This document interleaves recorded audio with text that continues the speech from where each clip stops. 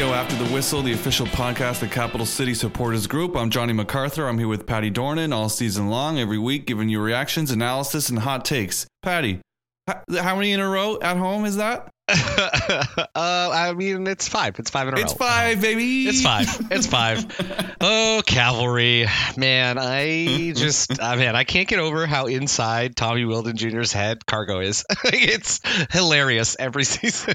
It's inevitable. Yeah, it's inevitable. Yeah. So to put it in perspective for those of you listening, let's have a quick little jaunt down the combined ATO Cavalry stats. Run us down memory lane, Patty. All right. So total overall, 8 wins, 2 losses, 1 draw, which is bad, but it doesn't sound that bad when you look at the head-to-head goals. Since 2020, ATO has 19 goals for, 9 goals against. Amazing. Yes. Yeah. We are the kryptonite. That's over 2 goals a game for. Yeah. Yeah, we are the kryptonite, and honestly, it's just Sunday, about 2 goals a game for. Sorry. Yeah, exactly. But Sunday is just another example of that irrefutable fact. Yeah, which is cool because like Cavs were coming into this game real hot. Oh yeah, they 5 out of 6 of their last games were wins. Yep. They were top of the table, and yet the only team to beat them in the last 7 games is us twice. Yep, twice. They got 2 losses in their past. Yeah, exactly. Last time they lost was against us, and then we just went ahead and did it again. We sure did. So, it was a good game. We're obviously going to talk about it in detail, but Cargo ran the 4-1-4-1, which I've got to say I like it. I think that's probably my favorite formation that he runs. And yes, it's a little bit like I'm going to call it vanilla, maybe for some people out there that like complex formations. But I do feel like the 4-1-4-1 is generally our more effective formation for ATO. It is. We've talked a lot about how 4 at the back seems to sort of unlock a different side of us, and having 4 at the back with Zapatero in front of it as well is, I think that's kind of the key. And it's funny how we've got like 4 center backs as well, and our 4 in the back, like center backs turned full backs on the outside, but they're still natural center backs. Exactly. So this was a perfect example of how we use that type of play in a way that really benefits the strategy that Carlos has put together. You had Salter, at the tip, obviously, midfield quad. You had the Dublevays. You had the both Verhoeven start, which was great. Bassett, Nassi as well. Like you said, Alberto holding down the 6, and then you had Nebo Singh, Diego, and Carl Ouimet in the defense. Overall, just a real strong start, I think. Yeah. First 20 minutes, I think you said it, 20 minutes, you're like, that was prime Barca. It was amazing. I was like, what the hell? All these chances. Obviously, we scored the 1 goal like 6 minutes in. We could have scored another one like 2 minutes later. Just the chances we were creating, and we looked super, super scary. And then it kind of just dropped off. Yeah, but I mean, we had to expect that. This is ATO we're talking about here. So. I expected it in the second half. I didn't expect it 20 minutes into the game. Yeah. And possession was, ATO classic. You had 38% possession. But the good thing, I think, also classic ATO fashion, we forced more than half of Cavs shots from outside the box, and 8 of 13 were off target. I love it. So we basically neutralized, I'm going to call it 50% plus of their shots, which is what we needed to do in this game. When you have a Cavs offense that has guys like Ali Musi, Ben Fisk, Camargo, like Joe Mason, it's a lot. They have a lot of options, and I think that our defense did an incredible job of forcing them to the outside, which is really what we needed in this match. Yeah, even with Meyer Bevan not being in, it was just, even for me, some of their scary players aren't even their attackers. Like I was saying before this game, like Fraser Aird terrifies me.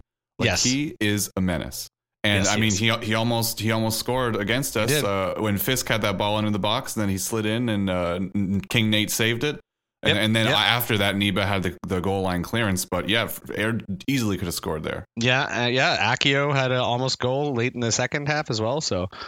They've like I said, they've got a lot of tools in their box, I think. Yeah, honestly. Yeah. And buddy, bringing Akio in as well. Now that you mention him, like that's just after being in their form that they're in, and then bringing Willie Akio back to Canada as well. That was a signing of intent.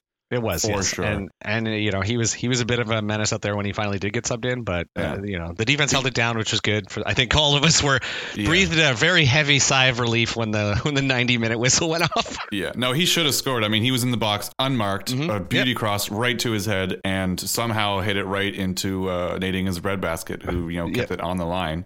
Exactly. Beauty. Yes, and I mean Salter's goal, 7 minutes in, man. What a perfect read of that play by Zach Verhoeven and Sam Salter. That's possibly one of like the prettiest goals we've ever scored, as far as like, you know, a line splitting pass that basically took 3 players out of the game, and then, you know, him hitting it first time.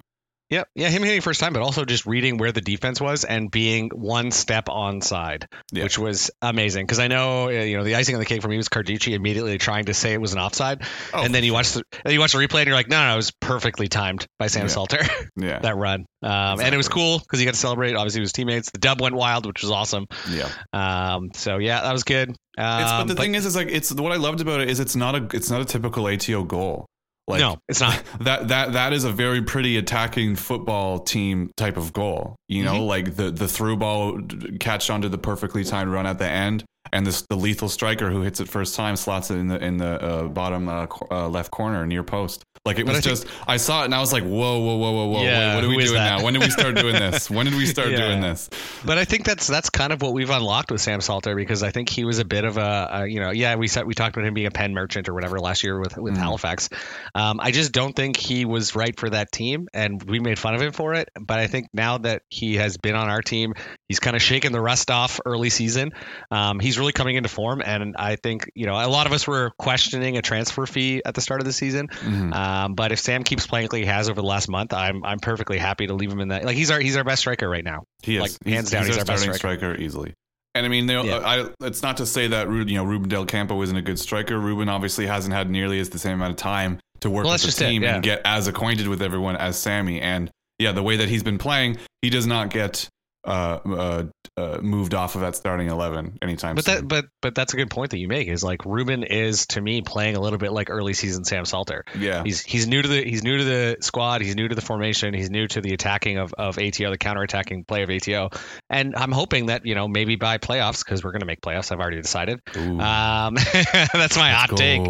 But maybe by playoffs, you know, Ruben will be also in, and we can play it two at the front with him and Sammy Salter, and it'll be, you know, great.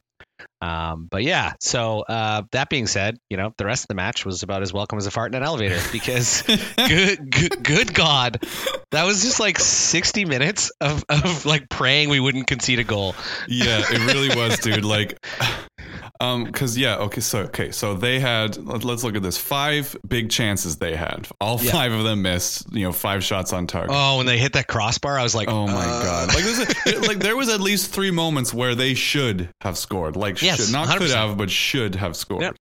Like this was not as decisive as, you know, our 3-0, 2-0 wins in the past against Cavs. Like this one was a bit of a squeaky bum time, wasn't it? Yeah, it sure was. And it was weird because, like, I don't know why we were playing that way, and a lot of people talked about it during the game. It's like, why are we playing like we have a 3-goal lead when we're barely clinging to a 1-goal 7-minute? You know, like. Yeah, I wouldn't have been surprised if they equalized. I wouldn't have been surprised if they got the go ahead either, because it almost kind of seemed like we decided, all right, that's enough. Time to sit back. Like Sammy scored. Let's pack it in, guys. That's it. Just shut us down. Like, you know, we scored like 7 minutes in, right? Like we still got a whole game to play. Yeah. And I mean, it could have been, but to counter your point, we could have had a couple more in the first 20-25 minutes. Yeah. Which we will probably talk about a bit later. Especially one of them. But yeah, so you know, I'm going to say, like, before we jump into the next special segment of this podcast, this was the last. Well, I guess just preceding this match, the announcement of the departure of Zachariah Bahus. He's out. He's out. Weird one. Isn't it? I think it surprised a lot of us. I know when I saw the news, I immediately posted it in the group. I was like, "Oh my God, like, what is happening?" Because you know, I think we all had you know, ideas of who was going to be maybe moving on or whatever, and I don't think any of us thought it was going to be Bahus.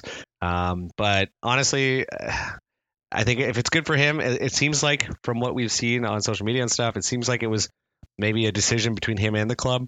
And at the same time, you know, I have to tip my hat to Zachariah Bahus. You know, we wouldn't have won the league last year, made the playoffs, I don't think, without him. No. So to me, it's my best wishes to him wherever he goes. Hopefully, it's not to another team in the CPL. Yeah. I wouldn't be able to deal with that. I don't think. No, like if he went to like York or Forge or like Halifax, I'd fucking lose it, dude.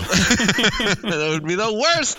Yeah. Go to Valor. Go to Valor. Yeah, that's fine. I mean, honestly, they probably need it at this point. But anyway, all that to say, from me, I'm sure I speak for both Johnny and I. Yeah.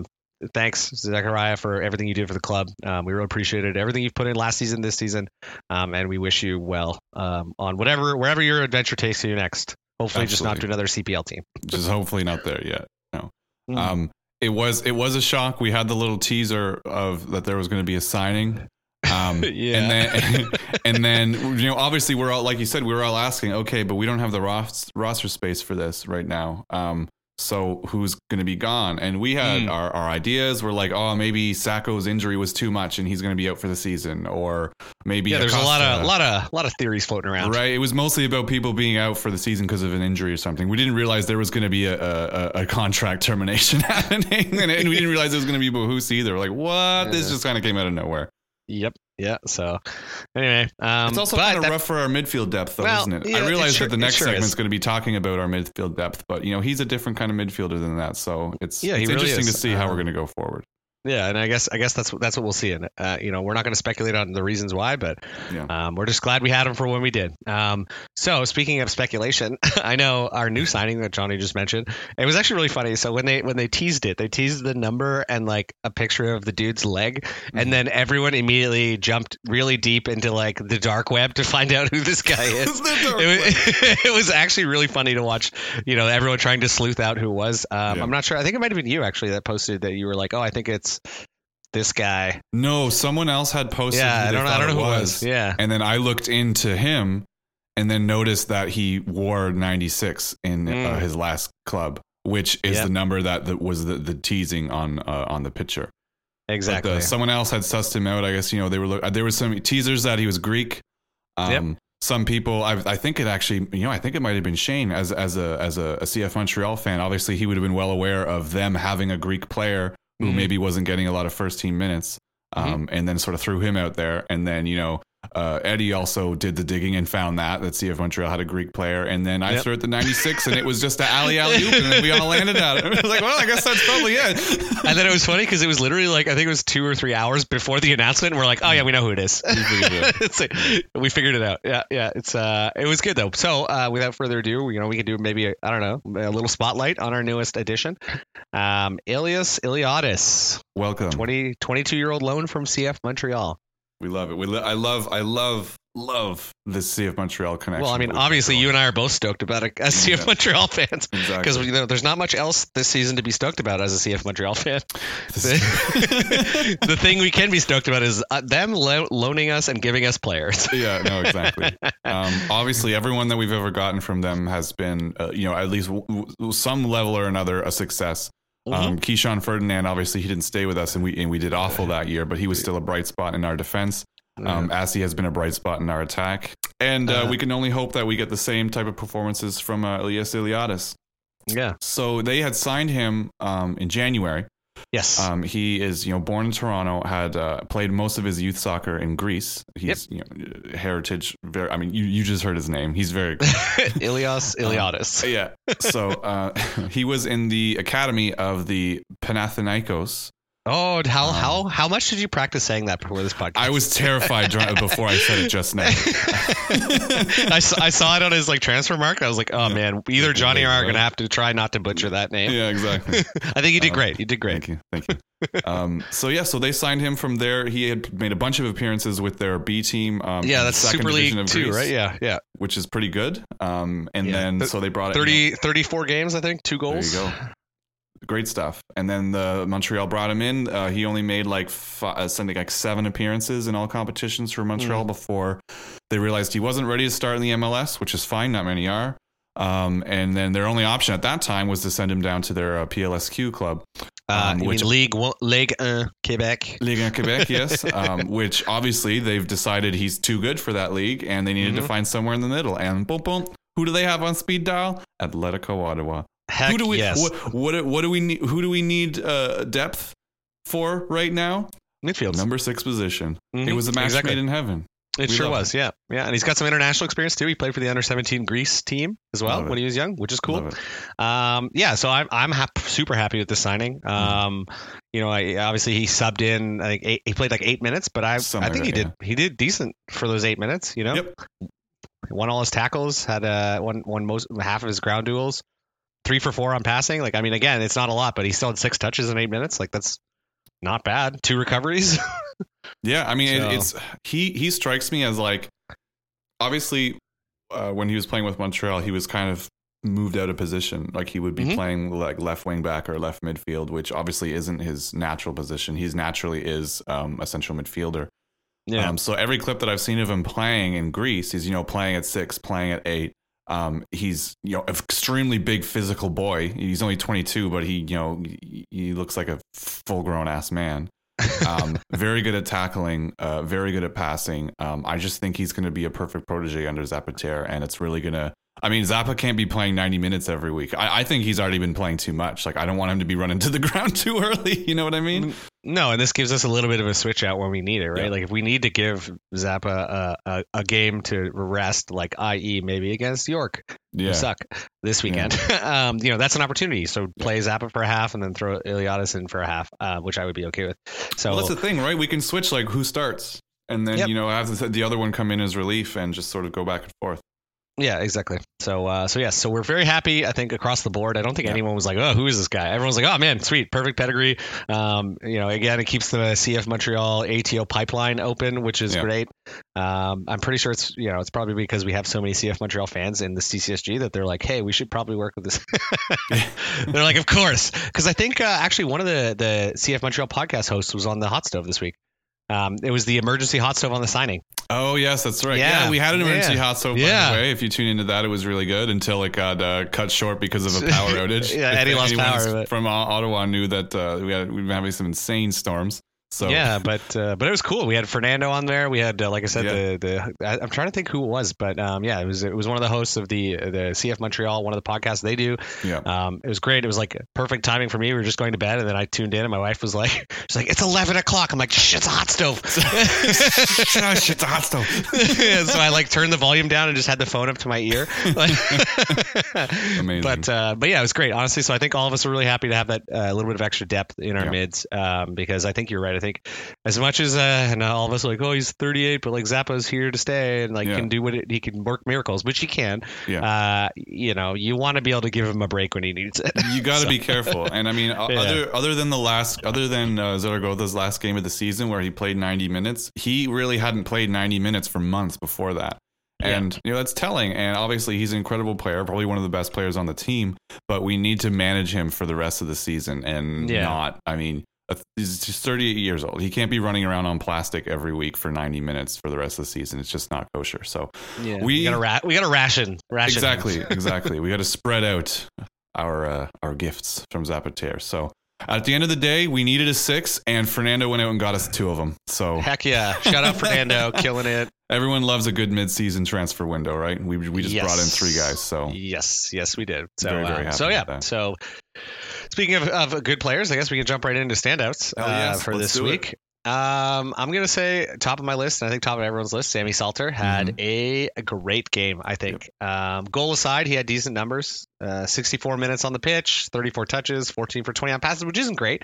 But for me, the thing that got me was 4 out of 5 aerial duels. That's great, dude. That's great. From a guy that we've been complaining about headers like for this entire season. Well, he's 6'2", and like we've been talking about how big of a player Sammy Salter is. Like, he's a big boy. Yeah. And I think we were both very excited when we see that Sam starting to use his size and speed to win balls and score goals at the same time. Like, he had a shaky start, and we were all, there's a lot of question marks, I'm going to say, around his transfer to us or signing for us. But I think he's come into his own, and I love seeing him score a goal and then also just bang out 4 out of 5 headers, on aerial duels, which is awesome. The thing is like, obviously at the beginning of the season when he wasn't kicking off, that can lead to confidence issues, right? No, for sure. And then he was playing like he had confidence issues, but he's on 4 goals now, and he's playing like he has that confidence of someone that's finally starting to kick off. Oh yeah, seeing his goal celebration when he scored, I was like, that's a player that is like confident in what he's doing now. No, exactly. Like before, Sammy, he scored a goal, and like you could tell he was kind of like, oh well, maybe that was a one-off. But to me, this was the one where as soon as I saw his face after that goal, and he knew he was onside, and he he didn't even look back, he just kept going. Well, I mean, he knew how sweet that whole sequence was. The whole build-up. You could tell when he turned around, he was like, "Yeah, that just happened." Yeah, so definitely Sammy Salter for me is top of the list. I mean, at some point, I'm sure Zapater won't be up here, but he still is. This week is not it because he's still up here for me. Yeah. Again, 38-year-old put up 90 minutes of solid football. Yep. 84% pass accuracy, 4 for 7 on long balls, 50 touches, 8 passes into the final third. Johnny, amazing. 88% on ground duels and 100% on aerial duels, 3 interceptions and 5 recoveries. Like, who is this man? It's stupid. And the thing is like, you're like, oh, his defensive stats are great. Is he just like a halfback sort of anchor, like DM? It's like, no, he also passed it the final third 8 times. and went over 50% on long balls. So like, no, he actually does it all. Like his passing is elite. It is elite, and again, it's supremely confident too. It's funny too because I know on X or Twitter or whatever we're calling it now. I know Halifax fans were like big on whining. They're like, he never leaves the center circle. He never, and it's like, yeah, but like to me and everyone else who understands football, that he's exactly what we wanted a 6. Yeah. Like okay, great. If he never leaves the center circle and performs like that every game, I am so happy with that signing. Well, that's just it. If you can. Yeah, he's freeing up. Completely neutralize any attack down the middle and then also distribute the ball as elite as he does, then he doesn't need to leave the middle circle. No, exactly, because he's distributing to guys like Noah Verhoeven and Ollie Bassett and John Lassie and Zach Verhoeven. Like he's just distributing to guys that have the speed and are a lot younger, obviously. Yeah. But it's to me, it's the high pass accuracy and extremely calm play in the middle of the pitch that is setting these guys up for some of the beautiful plays we've seen so far since he joined the club. Yeah, and he's basically immune to the press. You know how many times he was times he was dispossessed? You know how many times he's dispossessed? Don't bother. No. 0. Because no one dispossesses that.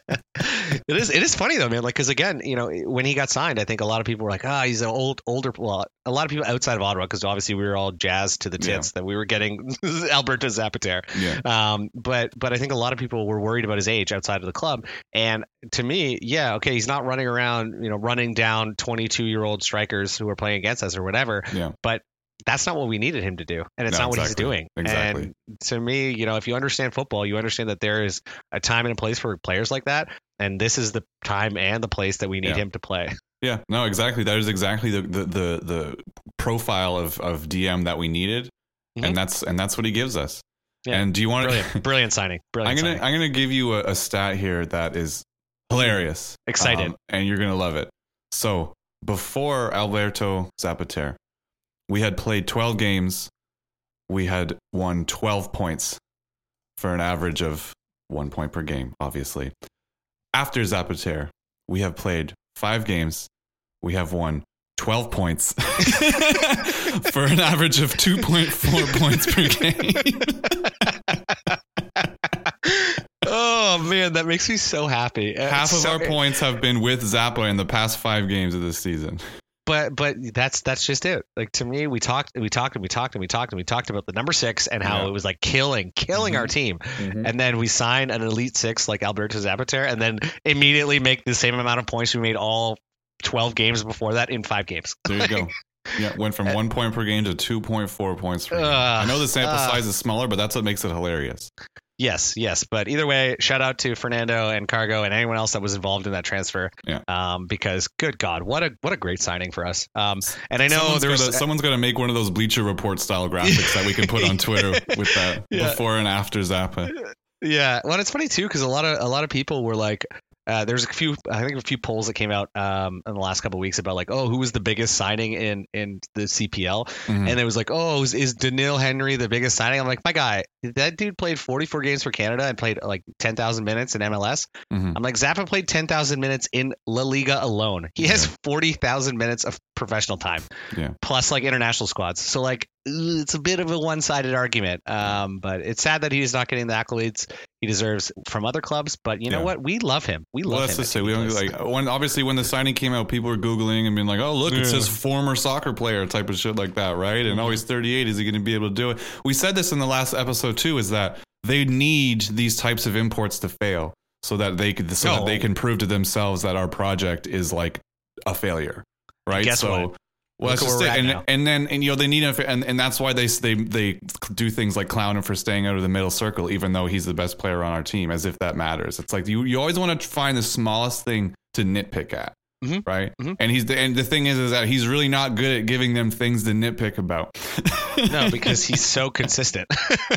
So yeah, but yeah, I'm going to say one small point aside from his performance that I'm going to touch on was that yellow card. Can we what on God's green earth did she see on that challenge? There was a bit of a whatever, but it was soft, and I think that Carly Shaw McLaren, who generally I like Carly Shaw McLaren as a referee. I generally find she's fairly even-handed.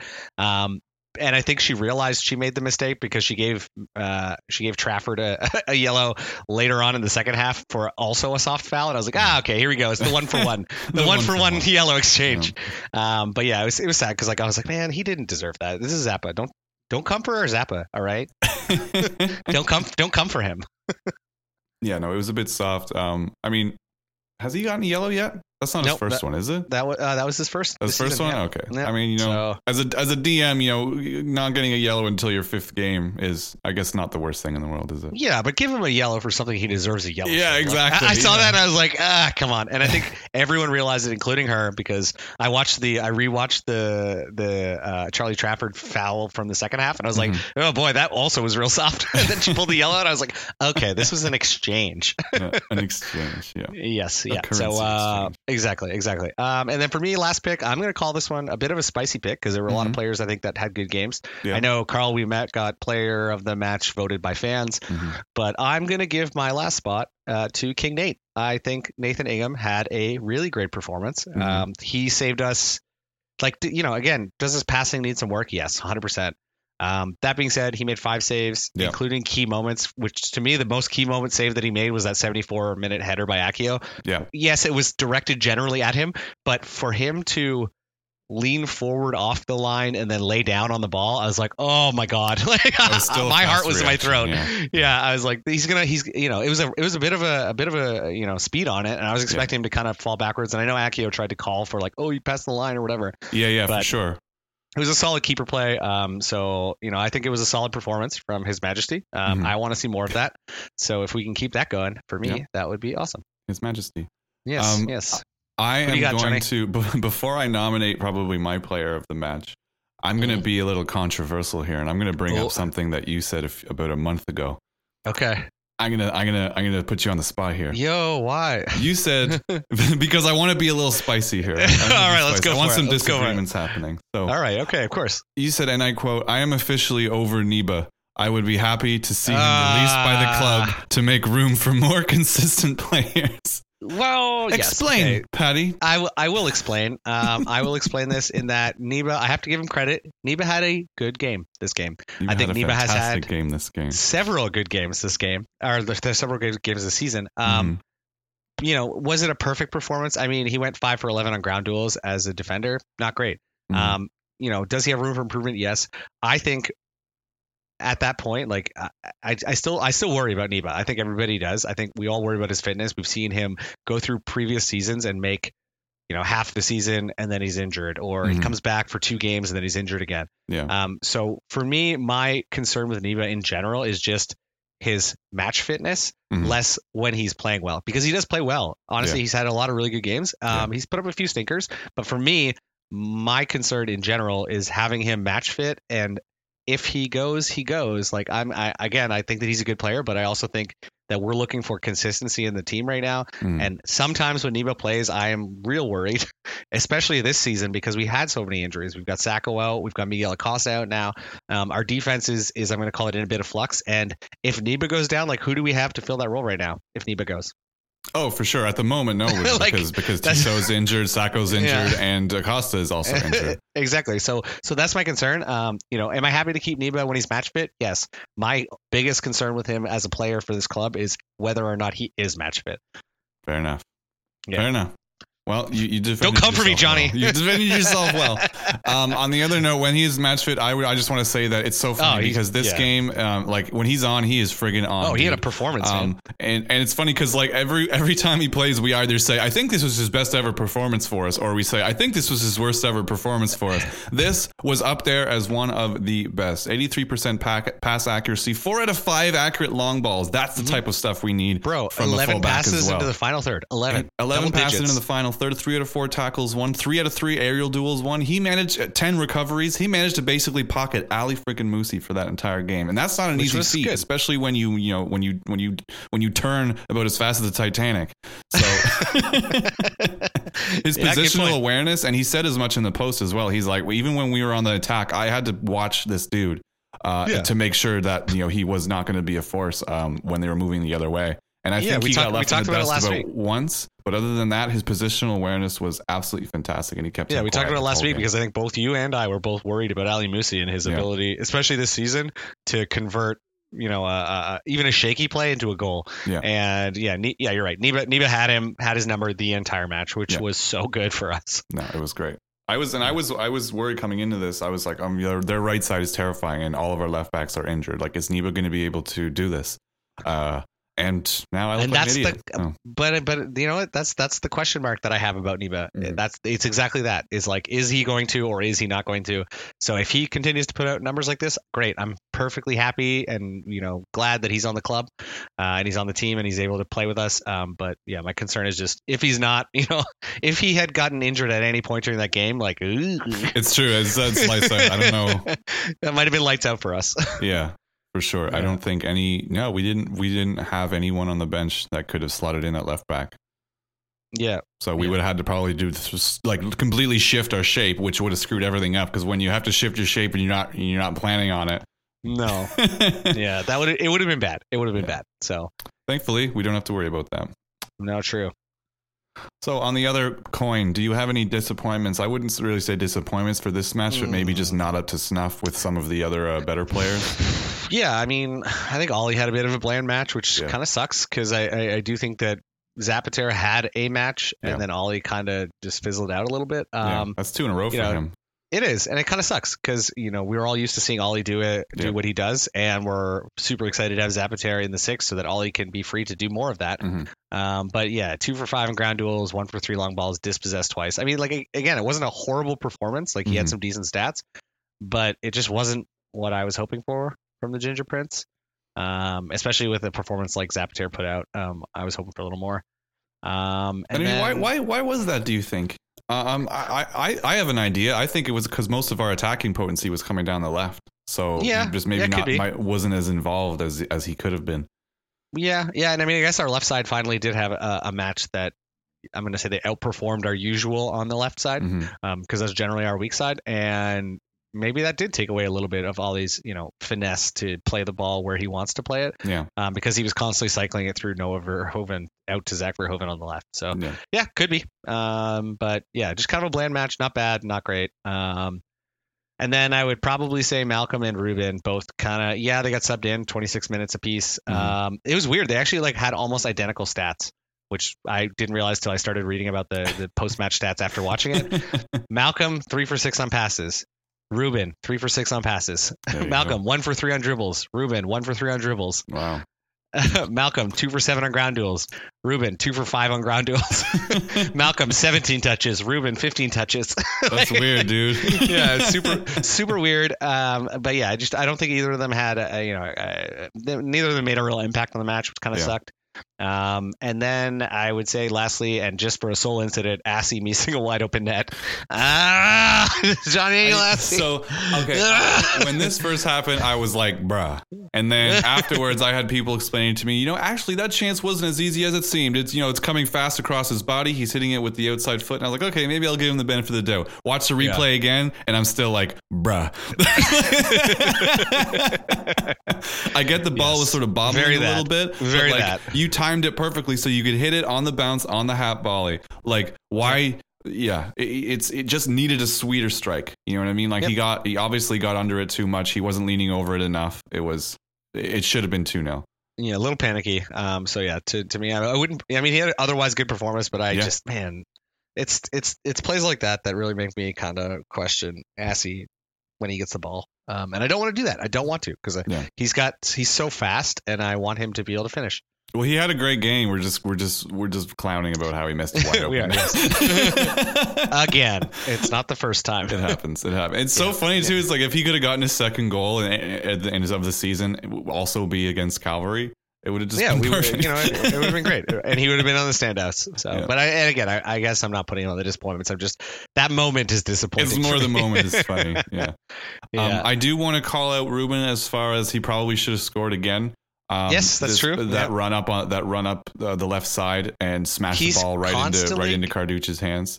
He's constantly getting so close, and I just want a goal for him. I want it so bad. And what I'm getting with the sort of vibe well, that's just it, right? Like, I feel like once he gets the one, it's going to be like the dam will burst. It's going to be like the ketchup coming out of the bottle, right? But I think the problem with him, and he had basically the exact same chance in his first game as well from the same angle, and he had like the same shot.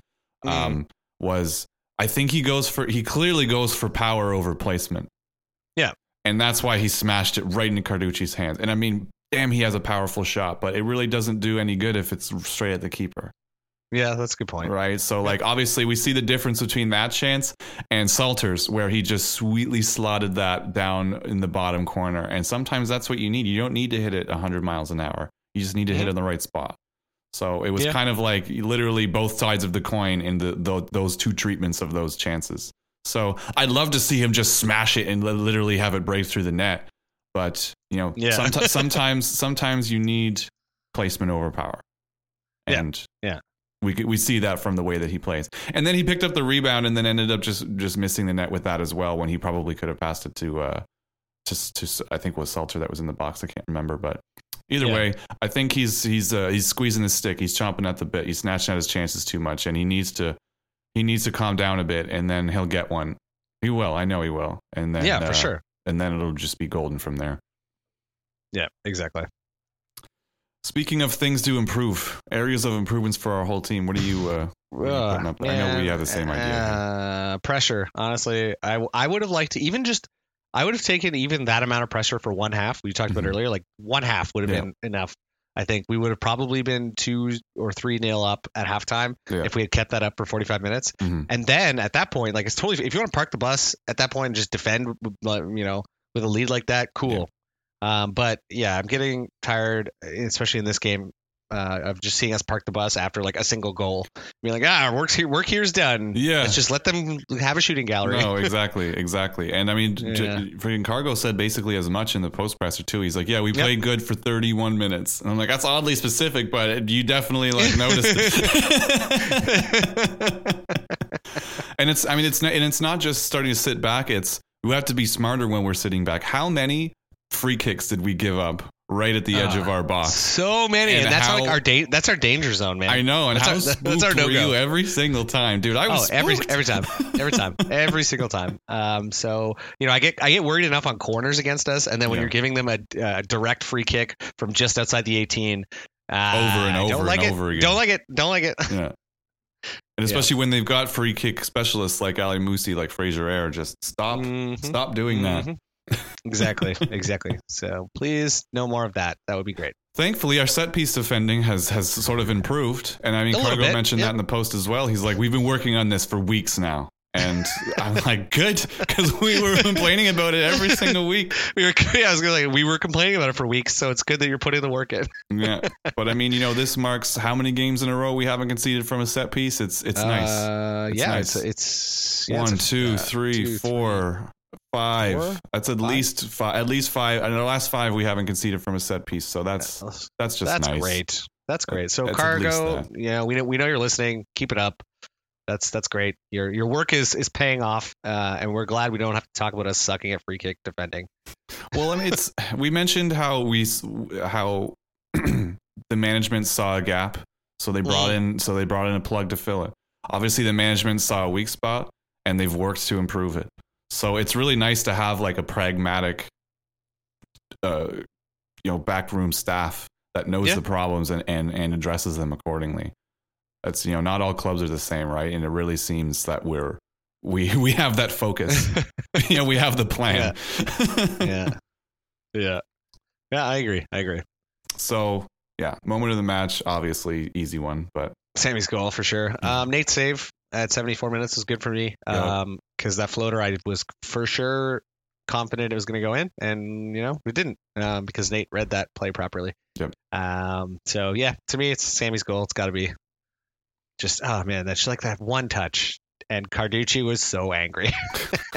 So was the defender, because he literally just let him, like, he left the ball, he let it roll. Yeah, he let him have one touch, and that's all it took. Which was Kobza, great. right? I think, yeah, Kobza, yep. Kobza, was it him or Klomp? Either way, whatever. They were caught ball watching, which was great for us. Back to that Nate save. I was sure it was like you. I was sure it was going in, and I was sure that game was going to end 1-1 because we were not having the momentum to come back and go ahead again. No, not that late. Not that late in the game. No, absolutely. Especially because Verhoeven was. I think he had already been subbed off at that point. Yeah, he had. Yeah. So it's not like we can bring him back on to get us another goal. No. Actually, I want to, here's me coming back and wanting to mention Niba again, but that goal line clearance after Nate was because that was going in otherwise. That was big brain, man. That was big brain. Yeah, it was very big brain, because I think it was Camargo Camargo or Fisk, either way. Someone was coming in, sliding. They were going to toe poke that in. Like that was going in there. Yeah. And instead Niba saved the day. Yeah, agreed. That was that was another moment of the match for sure. And I guess you could say maybe the crossbar shot, that was also like, we didn't even mention that, but we didn't. That definitely terrifying. Should have gone in, and there was no one to blame. Nate wouldn't have been to blame for that at all. That was a rocket. God, no. Absolutely. That was we shouldn't have let him, take that shot on the turn. that was a brilliant move, dude. Like he did the thing where you stick up with the toe out to stop it and stabilize the ball, and then do like a whole 360 and just fire it right into the corner. It was ridiculous. Yeah, and the football gods saw fit to they smiled on us. To smile down upon us at TD for our 5th win in a row at home. Who is this team? Well, it has been mentioned that last season we had 5 wins at home all season. We just did 5 in a row. 5 wins at home all season in 2022, and now we just did 5 in a row at home. There we go. Different team. There you go. Different team. Great. We're winning at home, and you know what? This is so good for morale for the people that come into games. 100% like is. It's showing in our attendance. We cracked 5,000 again. Yeah, we cracked 5K again, which is awesome. It's beautiful, and so many things now that last season we'd be nitpicking about because we were at the back of our minds also pissed that we weren't winning at home. It's like so many other things, like away games, we can let a little bit more slide, like the Halifax game, because we are winning at home. So that at least is the bare minimum that we should be doing, and we're doing it in flying colors right now. Yep. Yeah. And here's another good stat. For our first 4 home games this year, we were outscored 7-2. But in our last 5, we've outscored our opponents 9-2. So there you go. Yeah. There we go. Uno reverse card for the second half of the Uno reverse card, baby. You love it. Anyways, you've heard enough from us. Now it's time to hear from you. CCSG Mailbag. We got another good mailbag. Another good week. Good mailbag. When we win, we get good ones. When we lose, we get good ones. Honestly, all of these are great. I love them. So welcome to the mailbag segment of the podcast. This is the podcast, part of the podcast where you guys get to send in your questions or your comments, or your drunken hot takes at the game, or your angry 2+ day rage-filled hot takes after we lose. Stewing in it. You can send in whatever you want. We'll probably read it. We'll talk about it. It's the best part of being a member of the Capital City Supporters Group is that you get a whole section of the podcast that's just for you. Beautiful. So, without further ado, let's kick it off. Johnny, best crowd of the year? I think so. Mark.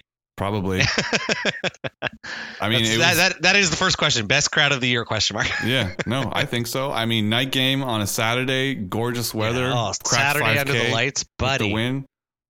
What more can you ask? It's primo football time. Yeah, and you could tell. I mean, you could tell from watching at home on TV. It was like, oh, okay. And I'm pretty sure Jenkins said in the other game the next day he mentioned us. Like, I don't really know why, but that it's felt like a playoff game. And it did. It sounded like one from home. I mean, the dub looked incredible. Yeah. Like all game, the entire game, the dub looked so good. Mm-hmm. So yeah, it was vibes. I'm really glad to see that we're cracking 5K. Hell yeah. In general, I think we're averaging over 5K right now, which is great. It's great, and I know that Patrick sort of follows ticket sales a lot. He's really interested in that. Basically, he wants to sort of chart our trends, and he looks at what's available and makes an estimate of like how many have been sold. And I know sometimes it gets a little worrying because we'll be like a day or two before the game, and we'll only be at like around like 3K sold. But I know that Ottawa is very much like a day of event sort of town. Yeah. But seeing day of event still bring in another like 2,000 people and crack the 5K, which is basically our goal every week. Is real good to see. And is it because we're winning at home? Probably. Maybe. It's Ottawa. Yeah, honestly, we know this. Apathy is our middle name. Yeah. So when we're doing well, people will show out, and when we're not doing well, people don't. So yeah, it's been really good to see the genesis, I'm going to call it, of this club and of the supporters and the crowds in general. I like to see the upward trend season to season. Even in seasons where we're doing poorly at home, we still had good attendance last year. It's just cool to see the evening out of the crowd, and then that way we've got a solid foundation that we can build from for future games and future seasons. Exactly, especially if we keep performing like this at home. I'll throw this one at you. This one's two of these are sort of similar. What's the over-under on how many Red Bulls John and Yell SC had before the match against Cavalry? Because sweet mother of God, those limbs were flying during the end of match celebration in front of the town. And the thing is, I've heard this from multiple people too. Assy isn't scoring, but man, can we talk about this kid's passion as far as his post-game Selly vibes? Obviously, we don't get the privilege of seeing all of the post-game Sellys because they don't always put them on the TV. But I've heard from multiple people that kid was like losing his shit. Yeah. Everyone who was at the game was like, "Oh my God, Assy's going nuts." And I do think that I love seeing just the post game celebration photos and videos and stuff that come out after the game. It really shows that the team's starting to come together to really appreciate what the Dub is doing, what Capital City supporters are doing, to put together that atmosphere. You got guys like Zappa who come from Real Zaragoza who have a crazy giant. They're talking like tens of thousands of fans at a game. And to see him involved and singing along and jumping and chanting with us is just really cool to see. Yeah. Assy to me is I think he ran over and he grabbed Wally and like put him on his shoulders, and I was like, that's the kind of guy you want in a post game Selly. So Assy, just keep doing what you're doing, man. Honestly it's a great part of this club and the supporters cultures when the players really get involved with the celebrations. I think we had Diego came over and was front and center down with the capos and stuff. Yeah. Which was cool. There's some hilarious photos of him. I think that it was great. I think it's awesome. If he's not scoring, at least he's contributing to the vibes of the club. Yeah, exactly. Vibes. And it's critical to have that connection with the players and the fans, right? Because then they know who they're playing for, right? Mm-hmm. And we know the kind of people that we're cheering for every week too. If you don't have that, if you don't have that connection, that passion isn't there, then what do you got? Then you got York. So then you have York. Yeah, when you play in front of 16 fans. Sorry, but shade. Sorry, not sorry. Yes. All right, I'm going to hit you with this one. We lose 1-0 away to Halifax, and the world is ending.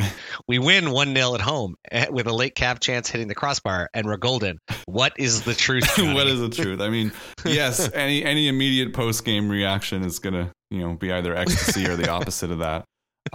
As usual, the truth is somewhere in the middle. Actually, probably not even in the middle. We've mentioned multiple times during this episode already that I'm not going to call that win yes, I am going to call. I'm going to call that win a little bit lucky.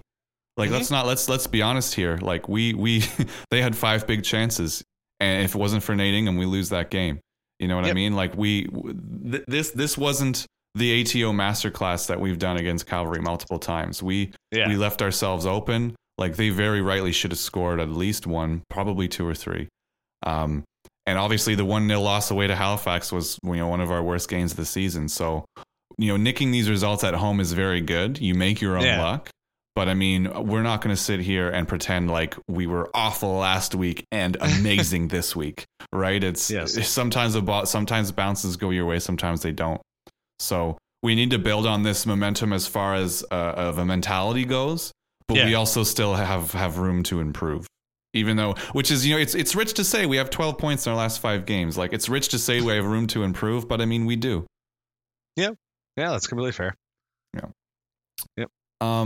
Shout out to Billy leading the chance by himself all 90 minutes. Man. Also, all 4 capos were in the pit after the game. Historical. Yeah, it was good. Honestly, shout out to Billy. That doing a solo capo for like 90 minutes, I can't even imagine how much of a headache he probably had at the end of that. Because like you're pounding beers, you're yelling, you're I don't even know if he had a voice the next day. Probably not. Yeah. I've been down that way, and I come on this podcast and I sound like, it's not great. But to have him commit and do that for 90 minutes straight is a feat. It's great. So yes, Billy, 100% shout out from Johnny and I, all the CCSG. Like that's incredible that you were able to pull that off. I know Eddie had a time because he's like, I'm going to sit back and he did. And first game I'm going to be at where I'm not like leading the chance. And then, he can't help himself. So he had he was back up at the front for sure. Our capo rotation is unparalleled. It is. It really is. So yeah, agreed. Yeah. Okay. Zapater is the bull. True. What other animals do we have on the team? Oh man. All right, Johnny, you got any? I don't know, dude. I know I've got a couple, man. Yeah. I know that obviously we had the dog day themed one where we called the Speyo a golden retriever. I think that's the only other one that I remember. I would say like Nate Ingham is definitely like a lion man, because like every time, did you see his post game photo when he was walking down the concourse and he just like has his like slicked back hair, and I was like, man, look at that fucking hair. It's badass. So he's like a lion. He's like a lion. The wind is blowing and his mane is like, just glorious. So, yeah, I would say that. I would say maybe. Yeah, it's I would say, oh man, I got a good one. I would say that Miguel Acosta is like some kind of owl, because have you ever seen any of the photos of him? He constantly has like massive eyes. Oh, when he's got like the 1,000-yard stare. Yeah, no, he has a 1,000-yard eyes stare for sure. And also like he sees 360 degrees, and owls can turn their head all the way around. So that's what I would say. Miguel is our like. I love it. I love that one. Yeah. You know what? Those are probably the best answers. I'm just going to leave those at that. I think that's great. Yeah, for sure. There's definitely a lot of animals in this team, and all of them are picking at the bones of the rest of the league. For sure. Oh, I love that. I love that. We're all vultures. Yes. In the good way, not the bad way. Yeah. I know this is ATO, but I'd also like to hear your guys talk about Canada's failure at the Women's World Cup. I don't want to talk about this, but I'll bring it up anyways. It's completely fair to talk about. Yeah. Would the Canadian national team make it out of the group stage? If they had made it out of the group stage, would it have made any difference in attendance in the CPL? Do you think it would have? Do you think it would have grown interest in it and made more people come to the games? We don't even know if it has a negative advantage. It just happened this morning. Yeah. We're recording this, so. I mean, I would say I'm of two minds. I think the football fan in me, and I think the football community really takes them getting knocked out of the World Cup kind of to heart, and we look at it from a football standpoint of saying like any success in the international stage helps us grow the game in Canada. So I think we're all a little bit disappointed that it just didn't really pan out the way we wanted it to. There were a couple messy games, I think, that really kind of cost them the points they needed to advance. Yeah. Do I think they were going to win the whole thing? Absolutely not. Yeah. even if they had advanced, I don't know how much further they would have made it. But the football fan in me, and I'm sure you agree, is saying, any success is going to help us grow the game in Canada in general. With that being said, casual fans, I don't think this would affect the casual fan. I don't think it would have too much of an effect of casual fans transitioning to becoming more committed football fans. Unfortunately, that's the name of the game. It's tough because the women in general for Canada have been more successful up until recently. And and then now once the men come through, it's kind of like, oh well, all the focus kind of shifted back to them going into the World Cup this year in Qatar, or last year in Qatar. So it's hard because I don't know how much of an effect that would have on a casual fan versus the men's team advancing to the World Cup, which was huge for us, first time in 40 years or whatever. And it's like, well, the women have been in the World Cup and been at the Olympics and been a force in football for much longer. So yeah, it's I would call it like a double-edged sword. I think that for the football fans, we understand that success in the international stage means, further, I'm going to call it heat and light on a domestic league. But for the casual fans, I don't think it really would have much of an impact, honestly, because I talk to people even here, other Canadians here, who didn't even know the Women's World Cup was going on right now. So, well, it's unfortunate. It really is. It's super unfortunate because it's great football to watch. Honestly. It goes to show how we really need a women's league, right? And I mean that would be the better metric is, does the national team advancing do well for attendance for a women's league? Because I mean, I don't know if the men going to the World Cup did anything for the CPL attendance either, right? I mean, like you talk about not knowing that tournament is going on. How many people here don't know that we have a league, right? Yeah, so I mean, you might get a few people, a few stragglers, sort of poke it out and find interest, but I think honestly, I think this question is just born from the disappointment that we literally just got knocked out and didn't advance. We're literally the reigning Olympic gold medal champions, and we just got knocked out in the group stage. It's the first time it's ever happened. It's brutal. It's absolutely brutal. Yeah, so we can wax poetic about how it affects attendance, but we're just we're mourning right now. So we're all in mourning. let's just put it that way. Yeah. 8-1-2 over Cavalry. Can you and Johnny each name one thing that resembles domination over Cavalry? Speaking of vultures, it's kind of like watching a cat, when they you take down a bird and the bird can't fly anymore and it's just sort of pawing it around, like playing with it. It doesn't know what to do with it. Yeah. That's like us when we play Cavalry. Yeah, that's that's a fair one. I would say, in this case, okay, you know that war that was fought between the Australian Army and a bunch of emus. I feel like I feel like ATO are the emus, where like no one really thinks we're a force until we play against the Australian Army, aka the Cavalry, and we somehow win, even though they have machine guns and they're top of the league. Like that would be how I would describe us. I love it. That's so dumb. It's amazing. It's perfect. It's so perfect. Yeah, for sure. That's how I would describe us in Cavalry for sure. It is really fun because I if I'm not mistaken, I think the only two more dominant one-sided matches in this league are Cavalry over Edmonton, who they never lost to Edmonton, and unfortunately for us, Forge over us. No. Don't you put that juju on us, Johnny. How dare you say that? But yes, this is one of the most one-sided fixtures in this league, and it's literally always funny. Always funny. It's so funny. Yeah. And talk about funny, here's our last one. This one's great. I know this isn't an ATO question, but which CPL team has the greatest midfield?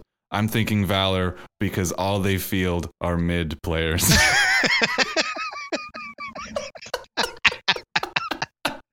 Oh my God! Hats off to whoever submitted this question. Catching strays. Valor has nothing to do with this, and they're still catching strays. Yeah, Valor's like -17 or -7 GD and second last place. We haven't played them in a while, and they're like, "Yeah, let's talk about how much Valor sucks." Talk about Valor and being mid. This probably is born from the recent news that they signed Salamani, who used to play for Cavalry and then left. And it's every time they bring a player in, it's like that is such a Valor signing every single time. Yeah, the only non-Valor signing they've ever had was Matteo de Brienne, and I think it's just because all of us were really chuffed that he or like angry that he didn't come to us. Oh, God. I love that we're talking about Valor right now, because all they field are mid players. Mids. Amazing. It's so true, though. So our next game is not against Valor. It is not. It is at home against York, Saturday, August 5th. How do you feel about this, Patty? I mean, obviously, I hate York. They are my least favorite team in the entire league. And, as much as I don't like Forge, as much as Halifax fans are, can be kind of wankers sometimes, I hate York. I hate them. And I want them to lose. And I especially want them to lose because Brian Wright went to them because he sucked for us and now he sucks for them.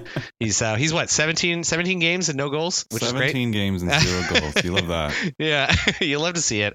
But also, a few weeks ago we had the whole pride. I'm going to call it the pride issue with a lot of players on York, Mo Babuli and Brian Wright, especially. So I hope we turn out. I hope we rub it in their face that we're a supportive and inclusive dub and club. And I hope they lose. I hope they get absolutely spanked at TD Place. Yep. That's just my personal belief. Well, we know. I believe it was just announced that our next. You hear that? Hear that? It's my personal belief that they get they get their asses kicked at TD Place. I saw what you did there. And I saluted. As was recently announced, the theme for our next home game is La Fiesta Night. It is a celebration of Latino culture, which is going to be lit. Oh, Marco, it's gonna baby. be lit. Oh, yeah, this is Marco's time to shine. It's going to be so lit. The food and drink is going to be sick. I'm just throwing it out there that this is also going to be a pride match. It's a 100% fiesta pride match. Yeah, that's also what it's going to be. And it is going to be glorious. So we are obviously in our last 5 games, we have 4 wins. York in their last 5 are 2 wins, 1 draw, 2 losses. So they are in quite a bit worse form than we are, coming off of a 2-0 loss this past weekend against Halifax. So who knows? I think I also hate them. We've drawn them 8 times, lost to them 4 times, and only won once. Like, it's probably like one of the most annoying. They're our most annoying fixture, like bar none. Yes. For sure. They are. Exactly. It's a frustrating fixture. Yeah. But I do think that York is on particularly bad form recently. They're win against Vancouver, which doesn't count. Lost to Forge, tied Pacific, beat Valor, shocker. And so that doesn't count really either. And then they lost 2-0 to Halifax. So really, they haven't had a legitimate win in their last 5 games. Yeah. So hopefully we're able to beat them, especially on, Fiesta Night, especially given our pedigree as a club and a child of Atletico de Madrid. That obviously has a special place, I would hope, in the annals of the league. So, York hopefully will put up a stinker and get spanked like 6-0. We needed a Sammy Salter hat trick. Sammy, yeah, there you go. We needed a decisive home win against York because the only time we've ever beat them was a 3-0 away that we were for the road trip last season. Oh my God, that was so good though. Yeah, we need this to happen. We need this to happen a lot. We do. Before that, we have a Hot Stove Friday, 7 p.m. Tune into that. I'm sure we'll get some of our favorite York fans on that hot stove. I hope we do. I don't know, man. They've been pretty quiet recently. They have, especially one in particular. Yeah. So we'll see. We'll see. To show up. Hopefully they'll show up too. Obviously, this game is at home. If you want to be at it, which you do, use the W ticket live on our website, capitalcitysupporters.com. We continue to have watch parties for away games. Obviously, no longer for our national team because we are not in the Women's World Cup anymore. Womp womp. But keep reading Patrick Gibson with the player rankings articles. They're great. Keep reading Ben Ralph with the forward press articles. He does like 2 of those a week with the pre and post press conferences. We read all of them and use those quotes. Megan Wiper with the new Footy 101 series, new designs in the shop as always. Patty, what can we say? We're flying high right now. It feels good, doesn't it? It feels so good. We're going into we're going into a very winnable game on the weekend. Yeah. The club's flying high, the dub's flying high, everyone's happy. Let's just go in and smash it out on Saturday. Yeah, let's look at our next 5. We've got York at home, Pacific away, who are a bit stinky right now, Valor away, who are Valor, and then Forge at home. So I mean, there's a couple, and then Cavalry at home again. So there's definitely. You might as well give us the 3 points for that game now. Yeah, there's some winnable ones in there. So let's see what we can do. Yeah, let's do it. Vamos Atleti.